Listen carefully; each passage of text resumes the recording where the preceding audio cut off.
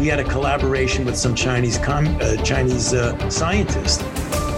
Here we have a vaccine. What is the problem? Get over it. We know that the people who are dying from this disease. Seriously, I'm making a serious point. I don't know what half of them are protesting against. You've still got Fauci walking around free. The man should be in irons in the darkest pit. As much as he touts that he cares about it, he doesn't. This is our revolution. It's not theirs. Don't let them take it from you. Don't let them convince you that it's their revolution when in fact it's not. It's ours. And we will have it. It is Saturday, the 29th day of January, the year of our Lord 2022. I am Johnny Anderson alongside Bruce Adams, and we have two very special guests joining us today. Actually, one is a regular host. The other one is a regular guest. Ned, it is good to see you. We saw you pop in last week, and we were happy to have you last week. Just at the end there, when we were playing the speeches from the MEPs about getting the protest organized, it was a great turnout last week. How are you? Excellent. No, the better for it, really. So what everybody was saying that we're going to do, and the numbers that turned out were just excellent. No, I'm feeling better, more positive, but we got to wait and see, haven't we? We do. And of course, Bruce, you're here. I forgot to ask you, how are you?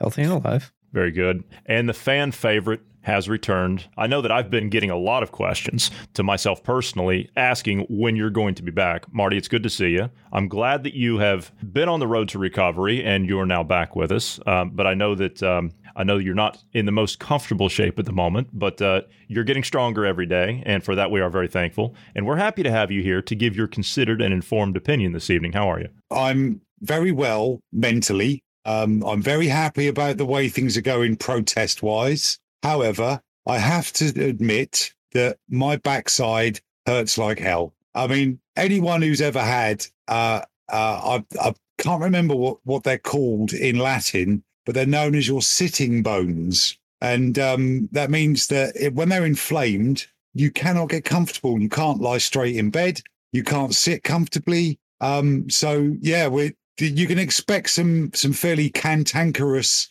pain-induced answers and viewpoints this evening, and you're quite right. I do have an informed and considered opinion on everything, and you are welcome to it. And we're looking forward to that. Okay, I don't have an actual schedule lined up. I do have a few things that we're going to talk about. I do want to discuss Australia. I want to discuss what's happening as far as Europe. Obviously, we're going to talk about Canada. I do believe we can start there. It has absolutely come unglued since the Canadians have started this. And now you're looking at protests by trucking convoys that are now being organized in multiple countries. The Spanish are looking to start one. The Italians set off this morning. The Aussies are setting off, headed to Canberra, excuse me, so I don't say it again and get corrected by Ned saying Canberra. The Americans are organizing. The French, the Germans, the Belgians, the Czech Republic, the Slovakians, the Dutch, the Finnish,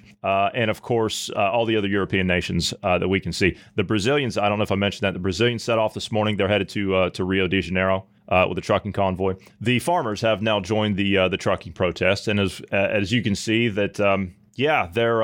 They're all headed to Ottawa. And of course, the Prime Minister, Justin Trudeau, has tested negative for COVID-19. So out of an abundance of caution, he's self-isolating anyway. And so he's not going to be there to greet the people. But the good news is that as it keeps on rolling, the Royal Canadian Mounted Police are now giving a police escort as the truck convoy enters Ottawa. So this is fantastic, what's actually emerged in this country. Now, the Canadians, everybody kind of thinks of the Canadians as just kind of like laid back people that just don't give a hoot. But you know what? At the end of the day, I mean, I know quite a few Canadians. They're nice people, but they really don't like being pushed around very much. I mean, they're kind of like everybody else in the Western world, but the Canadians are more kind of, just, okay, yeah, we'll just go along with it. But this one's really caught me out of left field. Let's just go around the room here, and we'll start with this. And of course, this is now transitioning to other countries.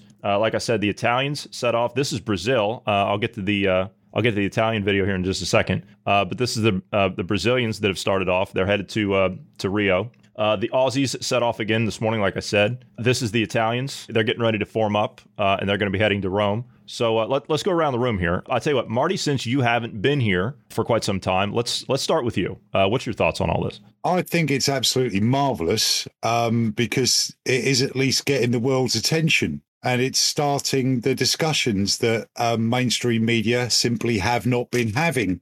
I'm a savage social media troll, and I take every opportunity to put vicious tweets or comments out to people, particularly media people, when they're talking about something, but they're not talking about the actual issues. And having heard that nonsense that Trudeau said about, these few small fringe elements who don't share the same views as all those Canadians who were there for each other and have unacceptable views. Well, I don't know if our listeners have ever heard of an Australian singer called Kevin Bloody Wilson. He wrote a song quite some time ago about visiting Canada, and his act is quite blue. He uses some quite choice language, and the song is called "You Can't Say Cunt in Canada." And I think that must have been a prophecy, because now I imagine most of Canada thinks exactly that of Trudeau, but of course they can't say it because it's an unacceptable view. Not in a dictionary. Are you going to have to bleep that? Or is it exclusive? Might have to. All right, so Ned, let's head over to you. What are your thoughts on all this? I mean, between last week, from where you joined us last week, where we picked up the conversation when you came into the room last week with the MEPs. Of course, you saw the reaction. I mean, you guys had a huge turnout in London, many cities around the UK, Glasgow, Scotland, over in Belfast, Northern Ireland. I mean, you guys had a great turnout in the UK. So after that comes this. Yeah, I know. But the thing is, there was so much of a media blackout. But now, hopefully, this will start the ball rolling where the media has to give it out. I mean, we don't even see this on our normal telly. I mean, there's 50,000 plus truckers going through Canada, and that'd be interesting, wouldn't you think? But no, the media blackout is still here. I mean, $6 million funding for that. And it's they just hit 7 million just about an hour ago. But it's not just truckers. There's people coming out, making sure they got food, making sure that they've even got the kids in the vehicles and everything. And it's not just hairy, big truckers in their own trucks. It's families. It's the people. The movement was at least 500,000, and that was a while ago. And that's a lot of people. It's not, as you said, a small fringe minority. Trudeau, he's probably having a party. That's what he's probably doing, because he's allowed that, isn't he? Like most of them. Yeah, well, if he's taking advice from Boris, he's probably having a party. Boris, that's true. And then that is true. And then when the report gets written, it will be delayed, and we'll just be in limbo, such as we are now. But how can they have let Trudeau even get into power? I just don't. He kind of snuck up on the rest of us. We knew what was possibly going to happen with Biden coming into the States, but how did Trudeau? I mean, his father was premier before? His father, Pierre, yes. Yeah. I mean, that kind of nepotism, mind you, has happened in the States with the Bushes. So is it a North American trait? I thought it was all about equality and liberty and stuff. It could be. It very well could be. You fought a revolutionary war to get rid of a royal family, and yet you seem to be quite happy to have a bloodline succession. Well, yeah, the Senate has always been full of families. But that is true. The biggest problem, Kennedys as well. I mean, Kennedys. I mean, you got the Kennedys, the Rockefellers, and the the Morgans, the Carnegies, the Fords, all that stuff. Yeah, there's loads of families. There's loads of families in there. Yeah, but people, they made people turn away, not take interest in politics. They stopped taking interest. That was the first step. When they stopped taking interest, blah blah blah. It's all boring stuff. La la la. Generation, second generation. They can start putting people in who they want. It says they made everybody, instead of having, like in this country, where you used to really have a person from your constituent walking up and talking in Parliament for you about your problems. They come out of university now, qualified. Yeah, they've got to go through they have to go through the institutions. Yeah, that's their indoctrination. And this is where the World Economic Forum, the likes of Klaus Schwab with his I believe you're going to play a clip later on, aren't you? With his World Economic Forum young global leaders and all the rest of it, or Soros's foundations. This is where they get hold of them by sponsoring them through university, through their degree in philosophy and economics, for philosophy, politics, and economics. Look at a quote from Biden. Give me the job, I'll do what you said. Want me to? What do you want me to do? Give me the job, I'll do it. Yeah. Unfortunately, he's lost his mind, hasn't he? So. Yeah. I tell you what. On that point, let's just go ahead and let's run that clip of dear old Klaus now, and then we'll get to that point. You know what? Before I do that, Bruce, your thoughts between the events of yesterday and today. I know you and I talked all day yesterday about Canada and the thing, but now in the last 24 hours since we were last here, it's blown up. The Europeans are now getting organized. The Aussies are now getting involved in it. The Americans were getting involved. So it's jumping off everywhere. Well, the first thing I have to say is good on them, but it's still illegal. It's illegal.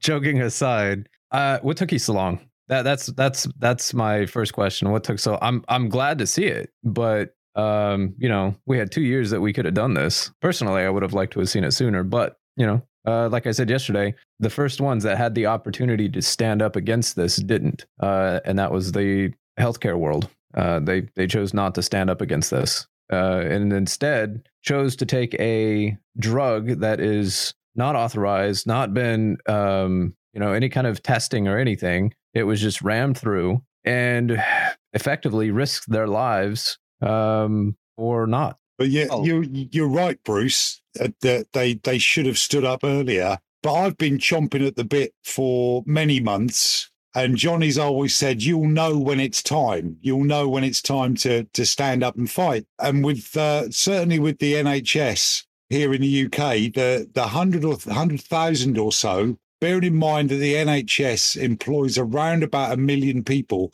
and I think there's something like 120,000 people still unvaccinated because they don't want to be. It wasn't until this mandate came in. It's the mandate on the truckers to continue to do their job by crossing the border into the US that has driven them, no pun intended, to go into the convoy and do their protest that way. It was the mandate that has driven the NHS staff to throw their uniforms over the fence at Number 10 Downing Street. So that's been the thing. It's where these deceitful puppet governments have finally started to think they can put their big boy pants on and start mandating the use of the gene therapy. But the thing is, I mean, if you think about it, Martin, what really? Well, I do daily.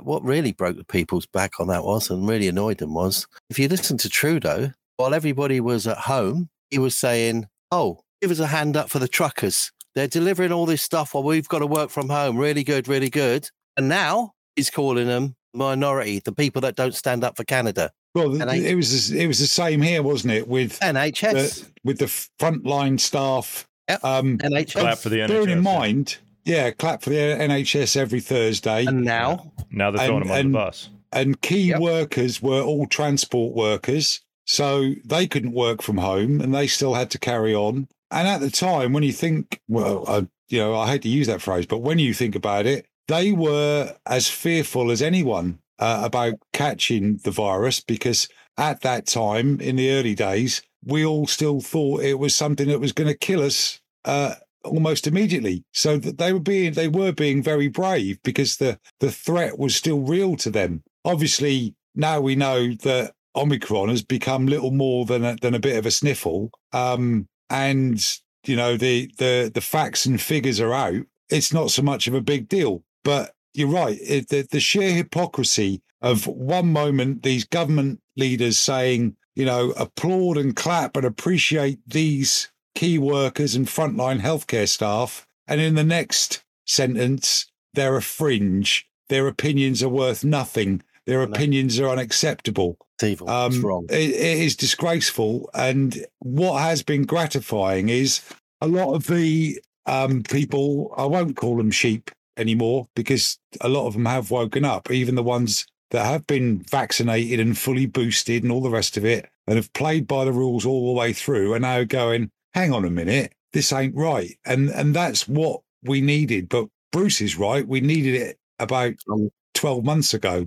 maybe longer.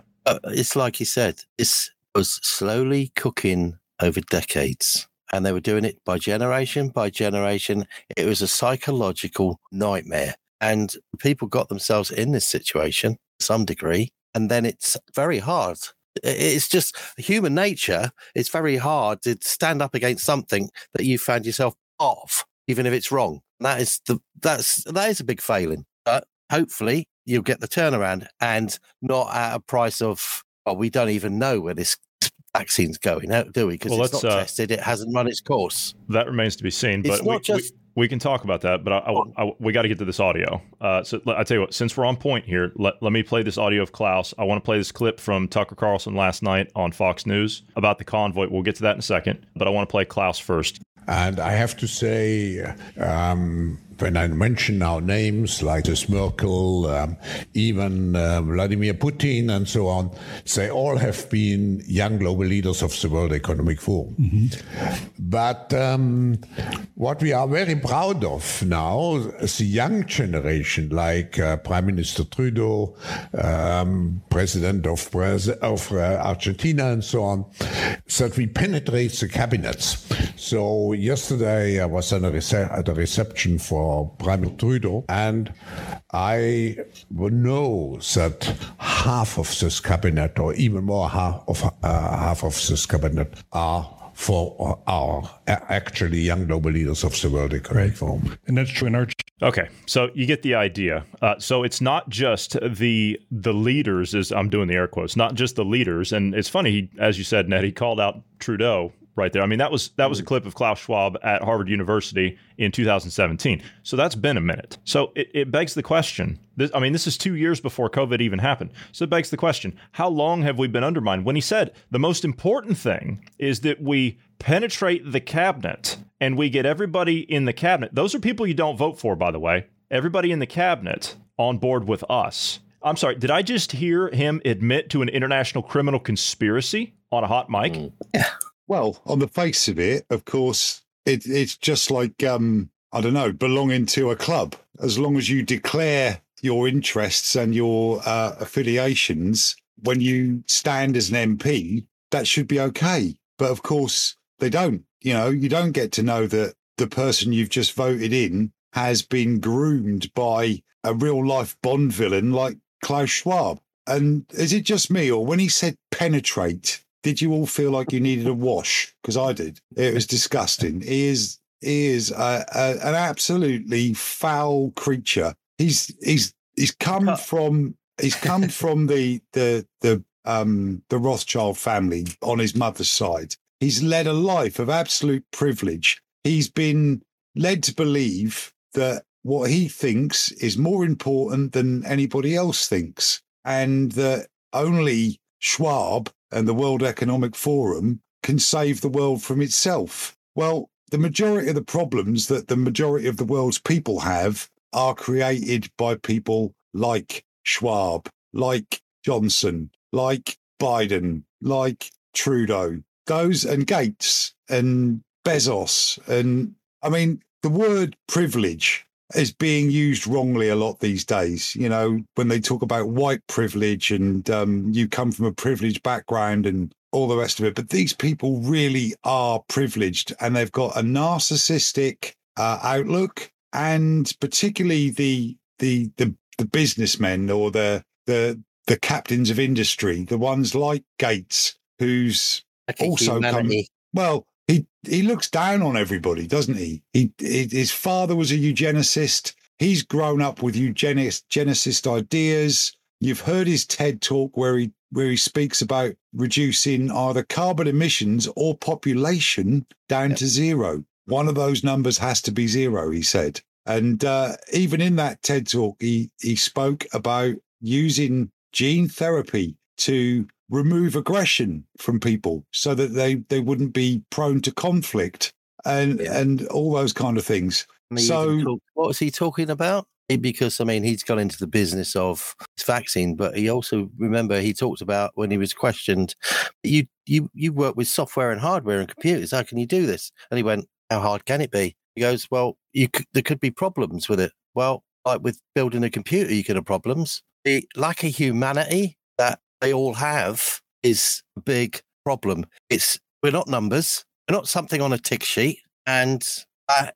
is what's going to bring them down. That is what's going to bring them down. It's only going to bring them down if we stand up against it. This is breaking. The German farmers and truckers are now starting to get organized. This is earlier this evening, about 2 hours ago. That's good. Yeah. See, that picture, I come from rural East Anglia, and seeing that many tractors on the road was a common thing for me, especially when you're trying to get home after. I understand, but look at them all back there. Look at that. Look at that. I know, it's amazing. It is absolutely amazing. And go and cause havoc, men and ladies. I want to play this clip of Tucker Carlson last night. He had one of the truckers in the convoy on there. Now, Bruce, this might interest you.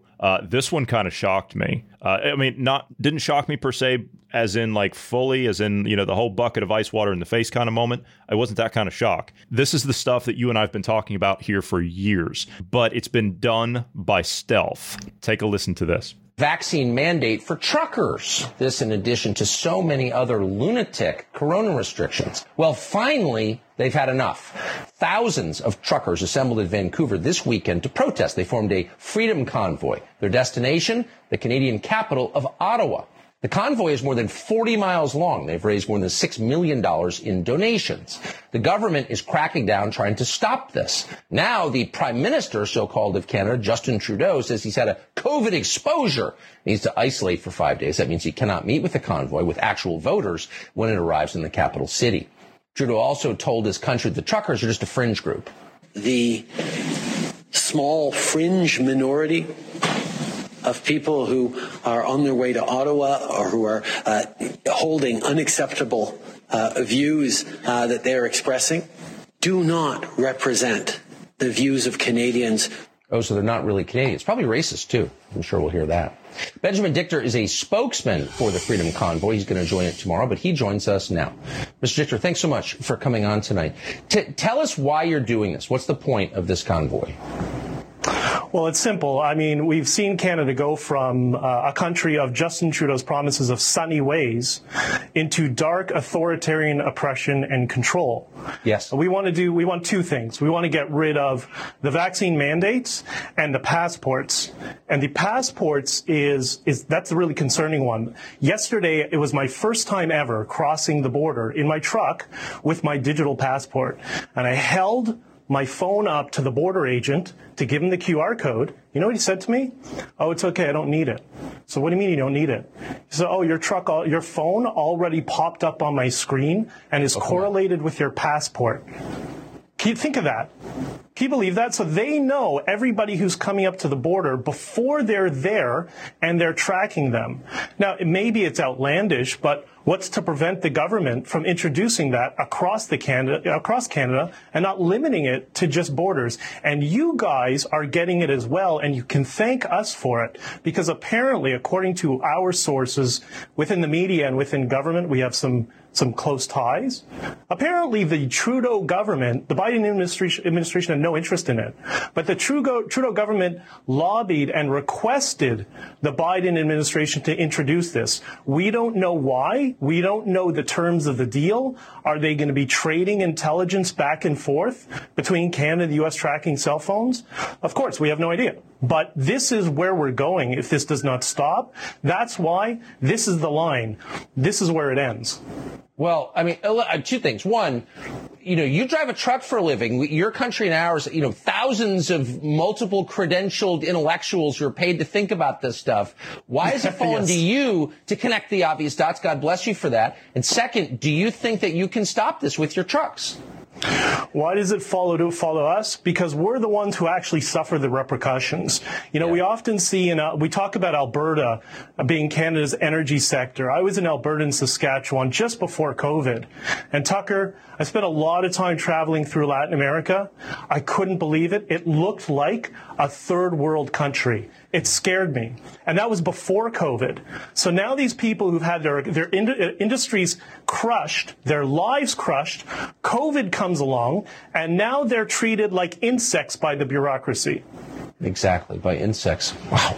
Benjamin Dichter, I hope you will come back. I found that really inspiring. You're brave. So this goes along with what you were talking about, what we were discussing just a few minutes ago, Marty, Ned, about the NHS workers. We're clapping for them last year. Now we're throwing them under the bus. Same thing with the truckers. We're clapping for them before, giving us the supplies and everything, keeping the supplies moving while everybody's locked down, blah, blah, blah. Now we're throwing them under the bus. But the social credit, that's what that is. That's exactly what that is that he's talking about. The fact that that person has already been checked in with their phone before they even get to that point. Bruce, your thoughts? Yeah. You've been warning about this for years now. Told you so. I mean, that's the first thing that comes up. I mean, as you said, we've been talking about this for years. This is like the second major topic that we talked on when we first started this. I mean, we opened the gate with the Green New Deal. And then, social credit was the next big thing that we really talked about when it comes to this kind of thing. And I mean, here it is. I mean, it's slapping you in the face right now. And I'm glad people are standing up. Yeah. This evening on UK News, it was the Minister for Digital Economy. There was actually talking about the delayed report on Boris's parties. We've never had a minister for digital economy. That's a new one. That's a brand new part of the cabinet. The way things within our government and your government and Canada's government have been changed and moved around to suit the requirements of this Great Reset.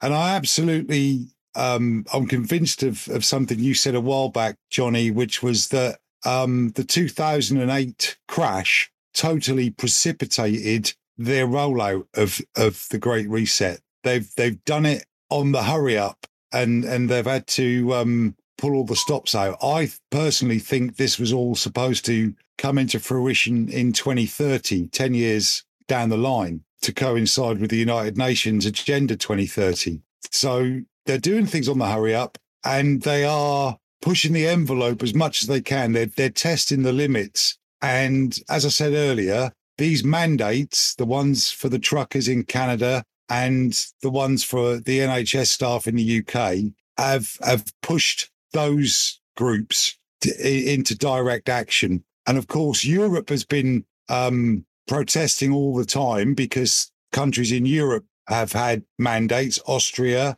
and Germany, I believe, as well. But of course, most people... They haven't mandated here yet. They're supposed to talk on it in a couple of days, but they're rolling all the restrictions back everywhere else. This is one of the last countries left. Yeah, but there are other countries in Europe that have mandated, and they are pushing as far as they can, hoping that all of the advice they got from organisations like SAGE in the UK, which has got more behavioural scientists and psychologists in it than it has got virologists and immunologists. It's got more people who can judge how people will react and how far you can push them than it has for people who look after their health. So they've pushed as far as most people are willing to take now, and they're starting to directly impact on people's lives and freedoms.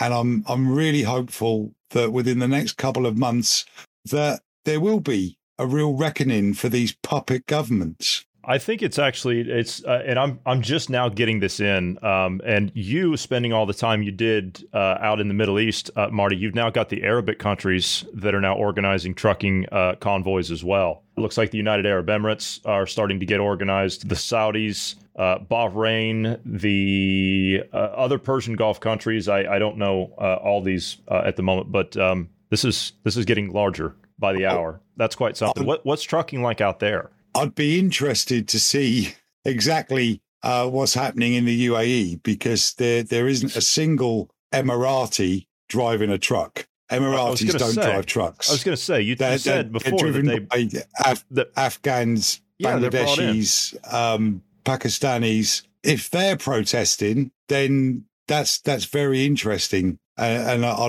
will be fascinated to find out what happens, because the police will come down on them like a ton of bricks.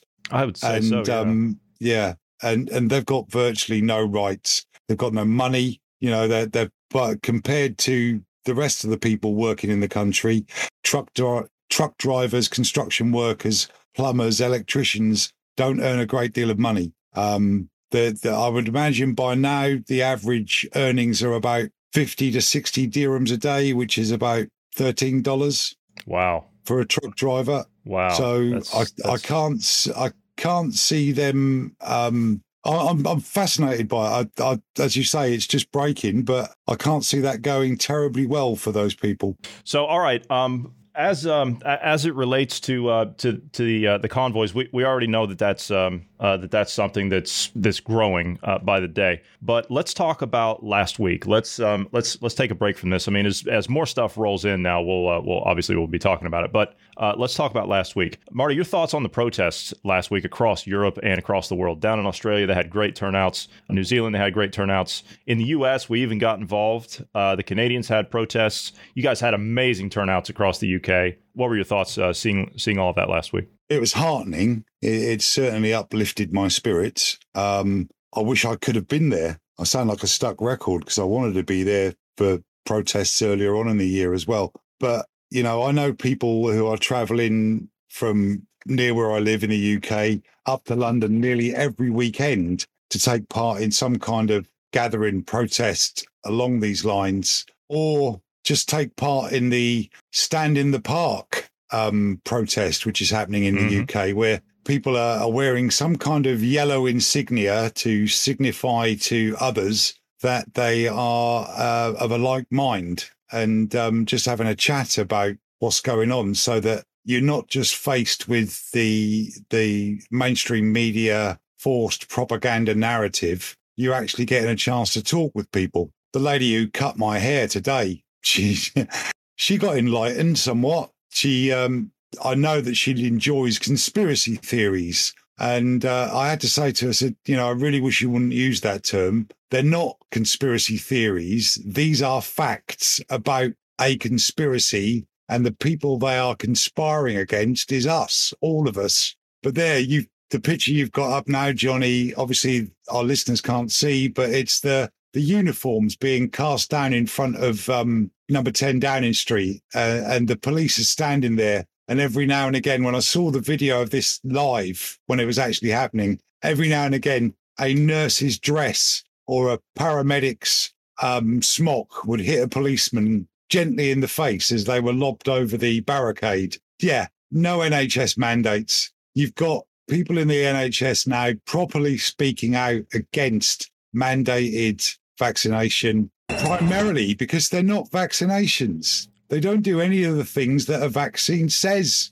it should do, which is, convey immunity and prevent retransmission. Well, it does neither of those things. What it does, if it does anything at all, is reduce symptoms. Did you mention, in the last few days, I listened to yesterday's, but under the Freedom of Information Act, the Office of National Statistics have had to release the actual numbers of people that have died from COVID, not with COVID, which was up in the hundreds of thousands and quite scary, but those that have died of COVID. And the number over the 20-month period is around about 17,500 people. Well, that directly coincides with seasonal flu, the normal levels of expected deaths from seasonal flu. And you'll recall, I sound like a right sick note, but I was in hospital last January and I asked the staff what's happened to flu, because COVID was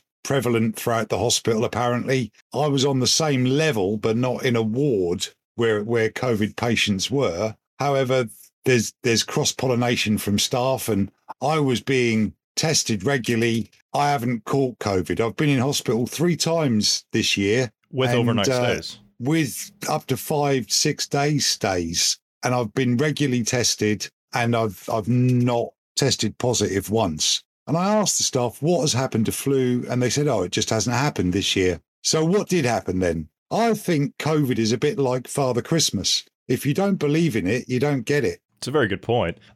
This is let's turn our attention here just a little bit. I still want to keep with your thoughts on London, but this, and I don't know if you saw this. This was the scene outside of the BBC in London.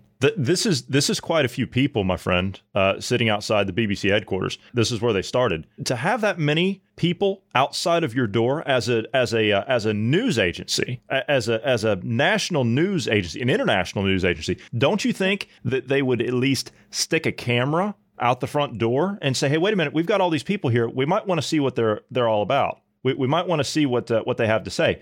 But the BBC didn't even cover this outside of saying a few hundred protesters showed up in London. I'm not sure what the term is. Is it something like approved news outlets or something like that the government have decided that only reliable sources? Well, no, there's another phrase that they're using. It's like, only trust these sources. So ITV News, Channel 4 News, BBC News, only trust them. Don't trust anybody else. Everyone else is misinformation, which is the charge being laid at a lot of podcasters' doors at the moment that our podcasts are giving misinformation. Well, news for you, they're not. The information is there and it's in plain sight for people to see.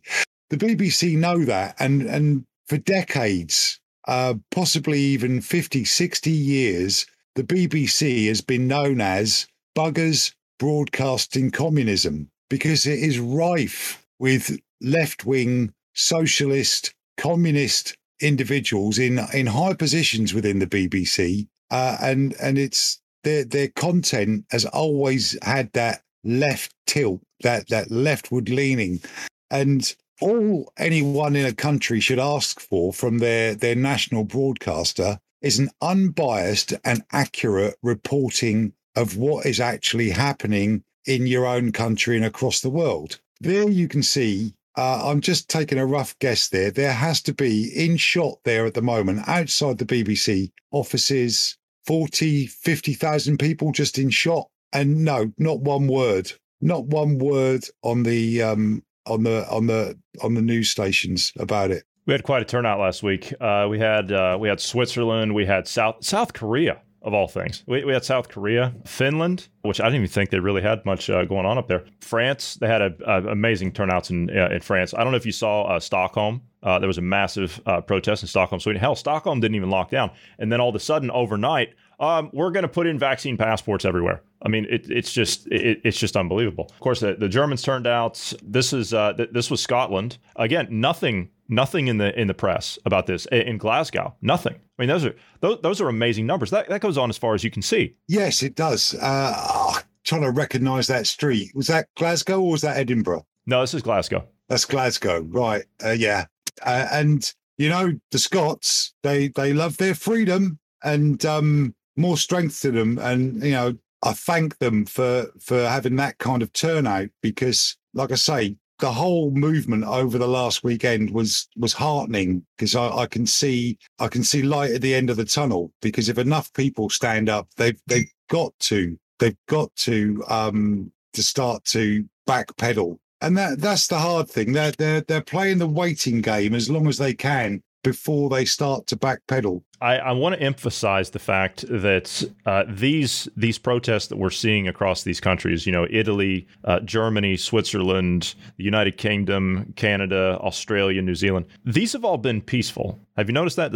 Of course, I don't want to forget any of the Netherlands and in the Czech Republic and in France. I mean, I can go on and on and on. There's too many countries to mention in the interest of time here. But the main thing is that they've all been peaceful. Have you noticed that? They've all been peaceful. I don't see our people out there, as in like the ones that are out there carrying the same message that we're carrying. I don't see those types of people out there burning down businesses. I don't see them overturning tables out in front of a cafe that they can't get into. I don't see them smashing up a bank. Now, what I do see are Black Bloc, Soros-funded Antifa doing that, and then the media shows up, and that's what they pay attention to. That's what I see. and we've said that all along, that they're useful idiots, that they're being used to create these diversionary riots and tactics to give governments across the world the opportunity to increase their powers, to increase police powers. The Police Act here in the UK, or the Policing Act, has given police greater powers of arrest and dispersal, so that it's almost made protests illegal, almost. So the people who are protesting against this are people who've got genuine concerns about it. They are not a renter mob like Antifa or the far right groups that have also done the same thing. But by and large, we've got a far right group that popped up in the U.S. and it's an absolute joke. it's a joke. It's right on cue too. It's quite frankly, everything that we can tell about it, it's nothing but a bunch of fads. Yeah, but at the moment, the weapon of choice for the New World Order seems to be Antifa, BLM, those kinds of organizations. Now, the people who deny being an organization. The people that we're seeing in the protests, they're not the ones we're playing here on screen. These are all the Antifa types with their. As a matter of fact, they even showed up with the Antifa flags.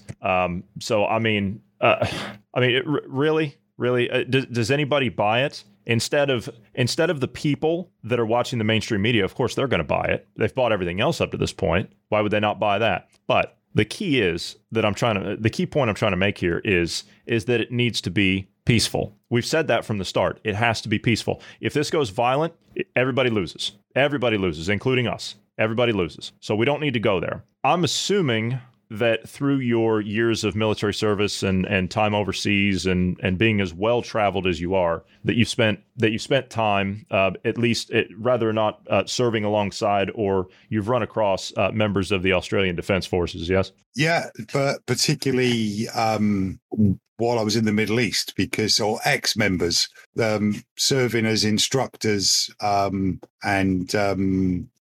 training officials for the UAE Armed Forces. There are an awful number of Aussies, and they're great guys. They really are. They're down to earth, friendly, good people. In recent months, I've seen Australian police forces become nothing short of black-shirted, goose-stepping Nazis, the way that they've been treating people in Australia. And I reached out a while back to friends in Australia to try and get them to come on to talk to us.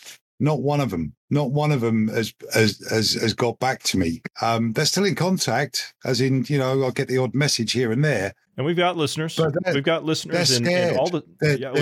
They are fearful of coming on and saying anything, because that government that they've got it's really flexing its muscles. The Aboriginal people, I don't know if that's even the right term for them these days. First Australians, I think they like to be called nowadays. The government have been putting them into camps and forcing them to be locked down because they're not vaccinated and they're not buying into this whole fear project. So the police force have been used to lock these people down. And, normal citizens are having a real hard time in Australia. It's a state by state difference, but certainly in Queensland and Western Australia and possibly even up north as well, in the Northwest Territories, they're having a real hard time. And these are largely rural areas. I mean, you can travel from one farm to the next might take you a whole day's drive. It's a big space, but they are still locking people down and insisting that people don't meet. So, yeah, it saddens me greatly that the Australian people and the people of New Zealand under Ardern, or whatever her name is, Jacinda, who is the most vacuous, insincere, poor actress. At least Trudeau can almost make you believe him, because I believe he was a drama teacher, wasn't he, before he became? Yeah, he was a drama teacher. And Ardern, she's a fellow young global leader as well for Klaus Schwab's World Economic Forum. Well, it goes without saying, you can pretty much guarantee that anyone who's in a position of power in a modern Western government, she and most leaders in modern Western governments have been groomed by Schwab and his other World Economic Forum, groupies, we are totally infiltrated. We're every government is compromised, and it shouldn't be that 3,000 people thereabouts get to dictate what happens to the rest of the world. It's all to their advantage. It's all about keeping them wealthy and the rest of us supplying them with that wealth. And they don't need us all anymore. They don't need us all. So the UK at the moment, this mandate seems to be about destroying the NHS. It's had blow after blow after blow. And now on the effectively from the 3rd of February, if those 120,000 people hold out and don't get their first jab, the staff of the NHS will be reduced by about 12%. And they're already very short-staffed because of the amount of time staff who've come into contact or had a positive test, even if they haven't got any symptoms, are self-isolating and taking time off work. So this is going to kill off the NHS if they carry on with this mandate. It's going to absolutely make it not worth the money that we all pay in national insurance and tax for it. In fact, there were plans to hike national insurance to put more money into the National Health Service. Those plans, the government, the Treasury have now decided not to go ahead with, that they won't be putting national insurance up. And even if they did, it would be something like the top 17% would pay the majority and the lower earners would pay nothing.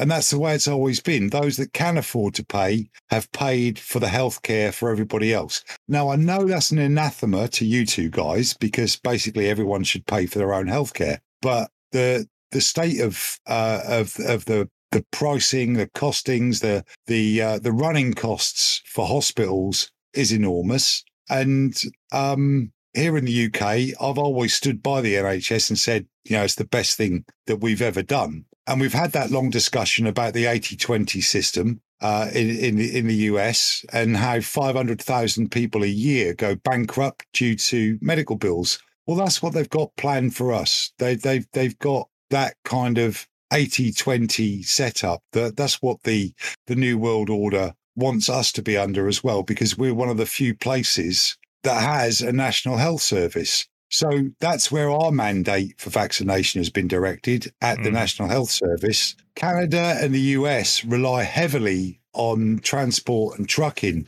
That's where that mandate has been aimed. So does Australia. Yeah, of course. I mean, the big road trains that carry stuff across the country, without a vaccination, these guys can't do the job that they love, because it must be great. Can you imagine being in charge of a big rig with about 4 or 5 full articulated trailers behind you, carrying goods across a great big open desert? Is, boys' own adventure stuff. Yeah. Let's I tell you what, I want to play this clip before we end here. This is why I tend to believe that this is more of a genuine type of a message that's being portrayed, as opposed to what you hear out of these right-wing, far-right, far-left groups that you see arise. Those groups are all about violence. This individual with the organization that he represents is not. And as I said, you being a former serviceman and serving with Australian Defence Forces, or serving alongside Australian Defence Forces personnel before, I want to get your thoughts on this message that's been sent out to not just Australian veterans, but veterans all over the world.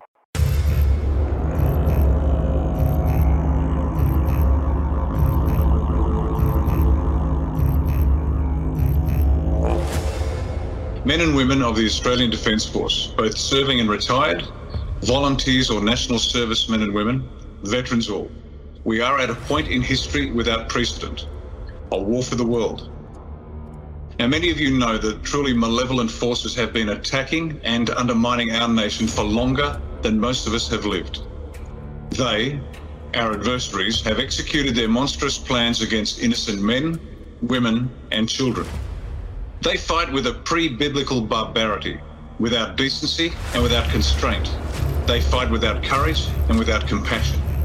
Their war against the people is undeclared total war.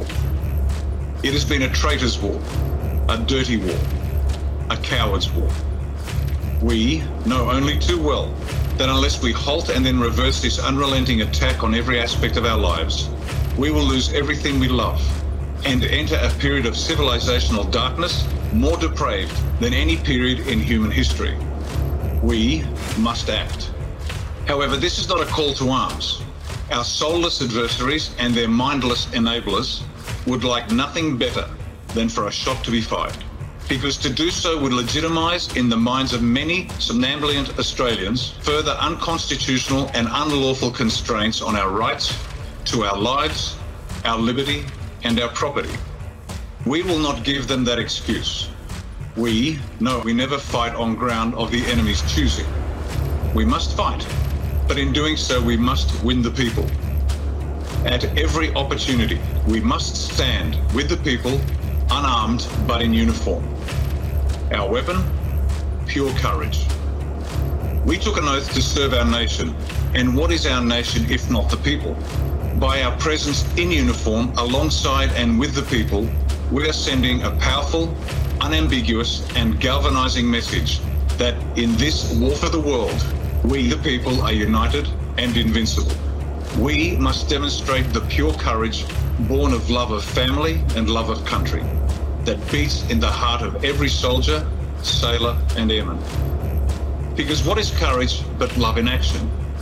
And if you love someone or something enough, you will do what must be done regardless of the cost to you. Perhaps we will lose our property. If so, what of it? We can always acquire more. Perhaps we will lose our liberty. If so, what of it? We can eventually be set free. Perhaps we'll lose our lives. If so, what of it? There are destinies much worse than death. These sentiments are too much for most to understand, much less accept. And that is all the more reason for us, for you, to stand with the people.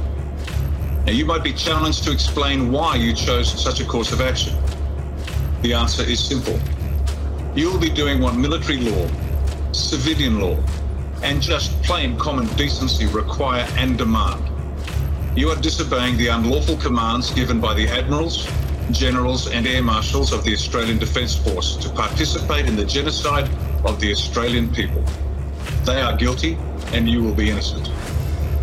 The oath to serve your country as a soldier did not include a contract for the normal luxuries and comforts enjoyed within our society. On the contrary, it implied hardship, loyalty, and devotion to duty, regardless of rank. Ladies and gentlemen of the Australian Defence Force, it is time for you to serve not the admirals, not the generals, and not the air marshals, but to endure hardship, show loyalty, and do your duty for your country and your people.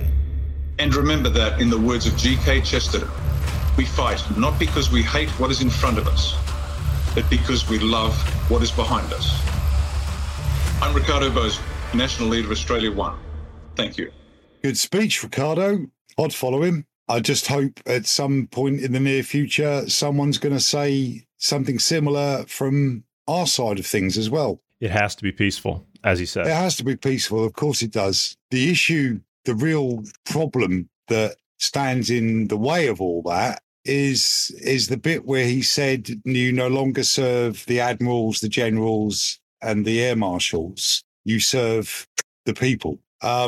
Those admirals, air marshals, and generals have been handpicked and selected over the last 20 years or so. And the people that are in those positions are bought and paid for, just to the same way as the judiciary are bought and paid for. That's why the 86 individual cases about election fraud got basically thrown out of court without a real good look at them in the US. That's why these mandates and these regulations, these guidelines that we've been living under for the last 22 months or however long it's been. That's why the courts have done nothing about them. And what we need to do is have people like Ricardo there put those kind of speeches out. And he's basically taken quite a risk there because he is inciting sedition by suggesting that the Defence Force doesn't obey its commanders, its lawful commanders. It obeys the people. At the same time as I enjoyed and was motivated by that speech, it did make me concerned for him and concerned about what may happen, because it's like a coup in a banana republic. Unless you all go at once, it doesn't work. You know, you've all got to make that decision at the same time and go with it 100%. Because if you make a half-hearted attempt at a coup, lots of people get killed. If everybody's with you, if everyone who's holding a weapon, even if that weapon is just their courage, if everyone's holding a weapon isn't with you, then lots of people die in those kinds of situations, or pay a cost if there's no actual shots fired, if it's just a matter of civil disobedience and protest. If half the army and all of the police force are still on the side of the government, you don't stand a chance. Let me ask you a question, just hypothetically, just expounding upon what you just said there. We know that there are groups like this across many different nations. Of course, you've got veterans organizations and things of that nature in nearly every country. The UK, as you said, you support Ricardo. You'd give him a follow and all the rest of it. You support what he's standing for. And as you said, it has to go correctly. I mean, you have to do it all at once or it's all going to get squashed. Okay, let's apply that same scenario to the UK. You've got veterans organizations. As a matter of fact, a lot of them are leading a lot of those protests down in London. They'll stand out there in front. I don't know what the name of the organization is right off the top of my head. I would know it if I saw it. But let's just say that was a message that was being sent out to current servicemen. And I know that we all know people that are still serving, but let's just say that was sent out to the current serving servicemen and women in the UK forces. How would that go over in the Royal Navy, the RAF, Her Majesty's Army? How would that go? It wouldn't go as well as it might be going in Australia. And there's a couple of reasons for that. One is our government under Boris Johnson and his cronies in his cabinet have been very careful with their successive approximation, making sure that not too much is revealed at any one time. So people are still believing, the majority of people are still believing that it's the right thing to do to be locked down. It's the right thing to wear a stupid cloth mask on your face. It's the right thing to do to stay in groups of six where the rule of six applies. And our armed forces are disciplined. Australia's armed forces are disciplined, but the way in which you get that discipline is a form of indoctrination. And another word for indoctrination is brainwashing. And as proud as I am of my service and my short time in the army, my longer time in the Navy, I know that a lot of the people that I knew and still, and know still, just would never do anything against our government. So there's a few reasons why I don't think that kind of message would work here. I'd love it to. I really wish it would work, and I wish someone who could speak as emotively as Ricardo did would do it. But like I say, we're very loyal, and once that loyalty is given, once that oath is given, it pretty much is given forever. And it would be highly unlikely without the government properly revealing its hand and cracking down tighter and tighter. All the restrictions in the UK are pretty much now lifted. So there's no more mandated mask wearing. They'll be back. They're not going to go away so easily. When they come back, and they'll come back tighter and stronger, then it might do. Then it might have some value and it might gain some momentum. But at the moment, because they've been very clever, the worst thing that has happened lately is the revelations about the parties at Number 10. Oh, yeah. Boris with the bottle, yes. Yeah. Well, the message we need to get to everybody in this country is not,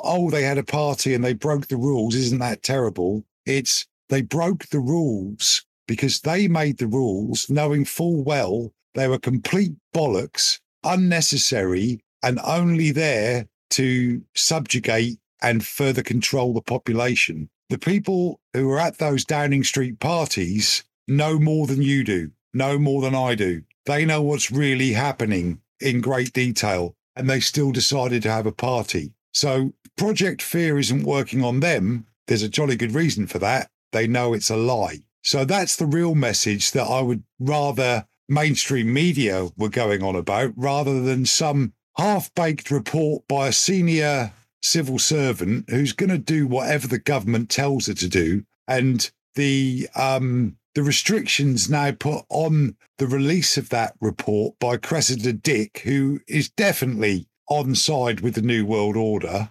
She's the commissioner for the Metropolitan Police. Oh, yes. Because there's 8 separate cases where they are going to further investigate. This is just a delaying tactic until, who knows, until Wuhan get the next variant ready, or whoever's producing it, or whatever is going to happen. It's ready.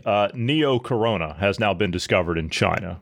Neo-coronavirus is now saying that they're saying now that it will evade all antibodies, it will bypass all vaccines, and you will have no immunity if you've been exposed to SARS-CoV-2, which is COVID, or MERS. So any prior infections that you would have had to those, this one's going to nullify all of that. So this is a brand new one. And I know this might shock you, but we were being advised by a team of scientists from Wuhan University, I think it was called. Wuhan, something about that place. I'm not sure. Wuhan, that city name rings a bell. I'm not quite sure what it is. But I do remember you mentioned Cressida, whatever her name is, Cressida Dick or something. Cressida Dick. Yeah. Cressida, yeah, that one. By the way, I happen to have this video of her right here. This was actually taken in April of 2020. This is during the lockdown when no mass gatherings were allowed of any kind. People were being ticketed and thrown in jail and being threatened with massive fines and everything else for breaking the restrictions of mass gathering. But clearly, you can see her right there. That's her. And it does appear that she's attending a mass gathering when they were clapping for the NHS. Yeah. She looks like a trained seal there, doesn't she? I always used to say, don't clap by yourself. They'll throw fish at you. But yeah, there's been incident after incident and problems with policing in our capital, and she's not doing a great job. She hasn't done a great job since she's gone into post. I don't think that's got anything to do with her being a woman. I think it's got everything to do with her being a sellout New World Order type. Mm-hmm.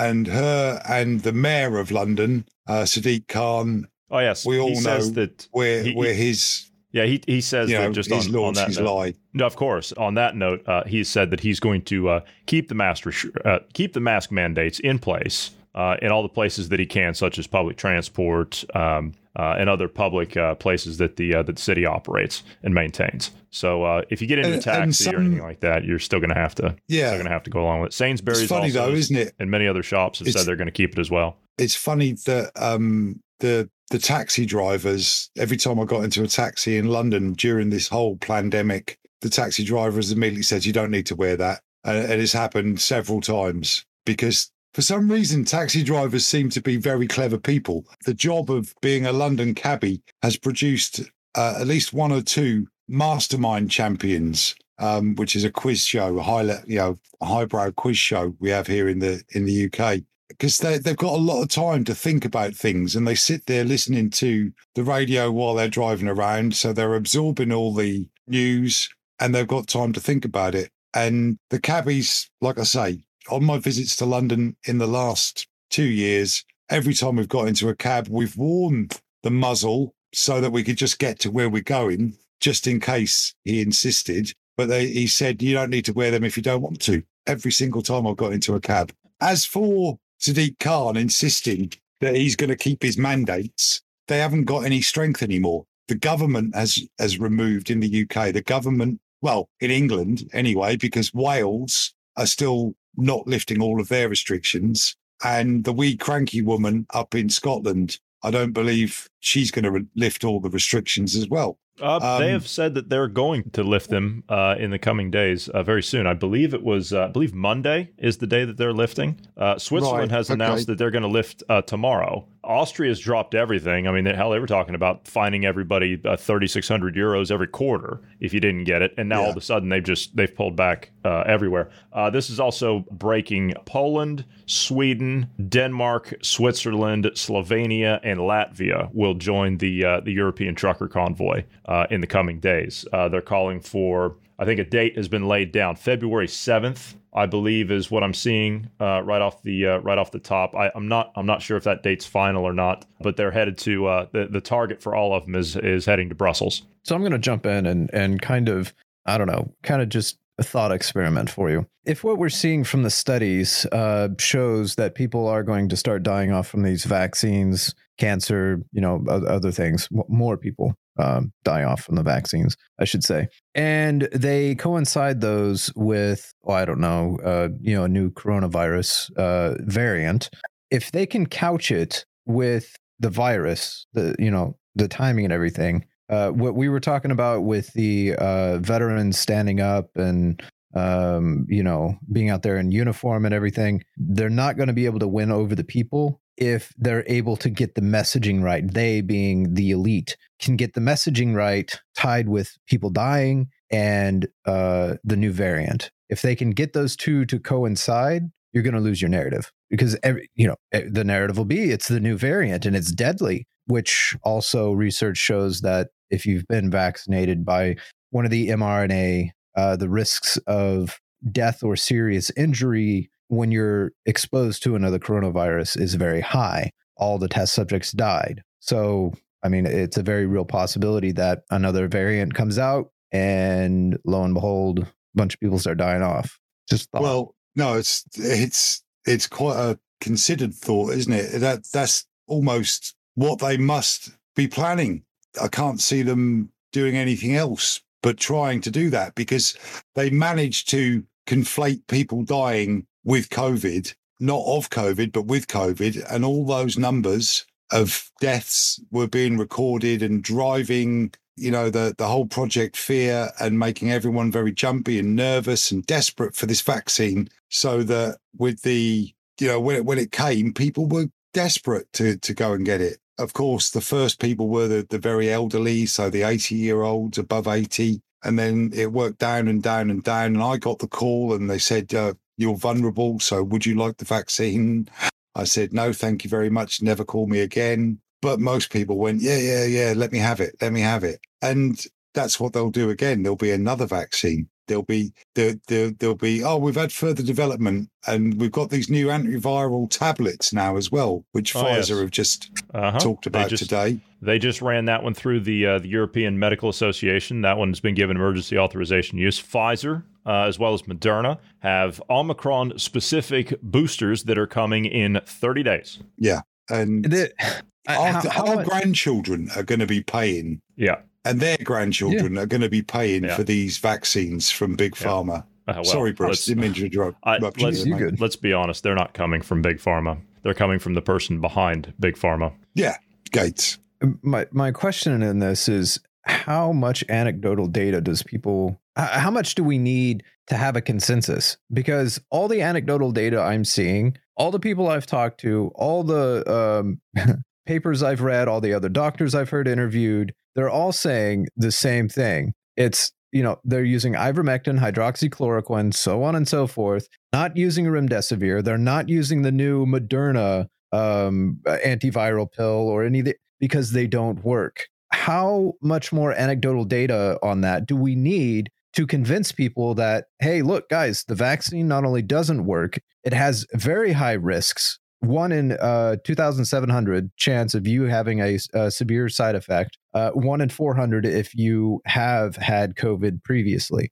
Those are odds I'm not willing to take personally. And then the new medicines that they're using don't work compared to the ones that have been on the market for 50 plus years. And not only that, but as an example, hydroxychloroquine has been used so much around the world We know the exact dosages you need. I mean, from what doctors are saying, it's easier to prescribe hydroxychloroquine versus ivermectin, even though ivermectin may be more effective, just because hydroxychloroquine for antiviral stuff, we know more precisely what the dosages are, and it's more consistent. Whereas ivermectin, there's not a standard yet on all of that. So all that to say, we have procedures we could use. In the very early stages of COVID, the governments have been stifling that. Not just the governments, but the media as well, stifling that information or any that speak up about it. And we're seeing all these deaths because of it. I don't know.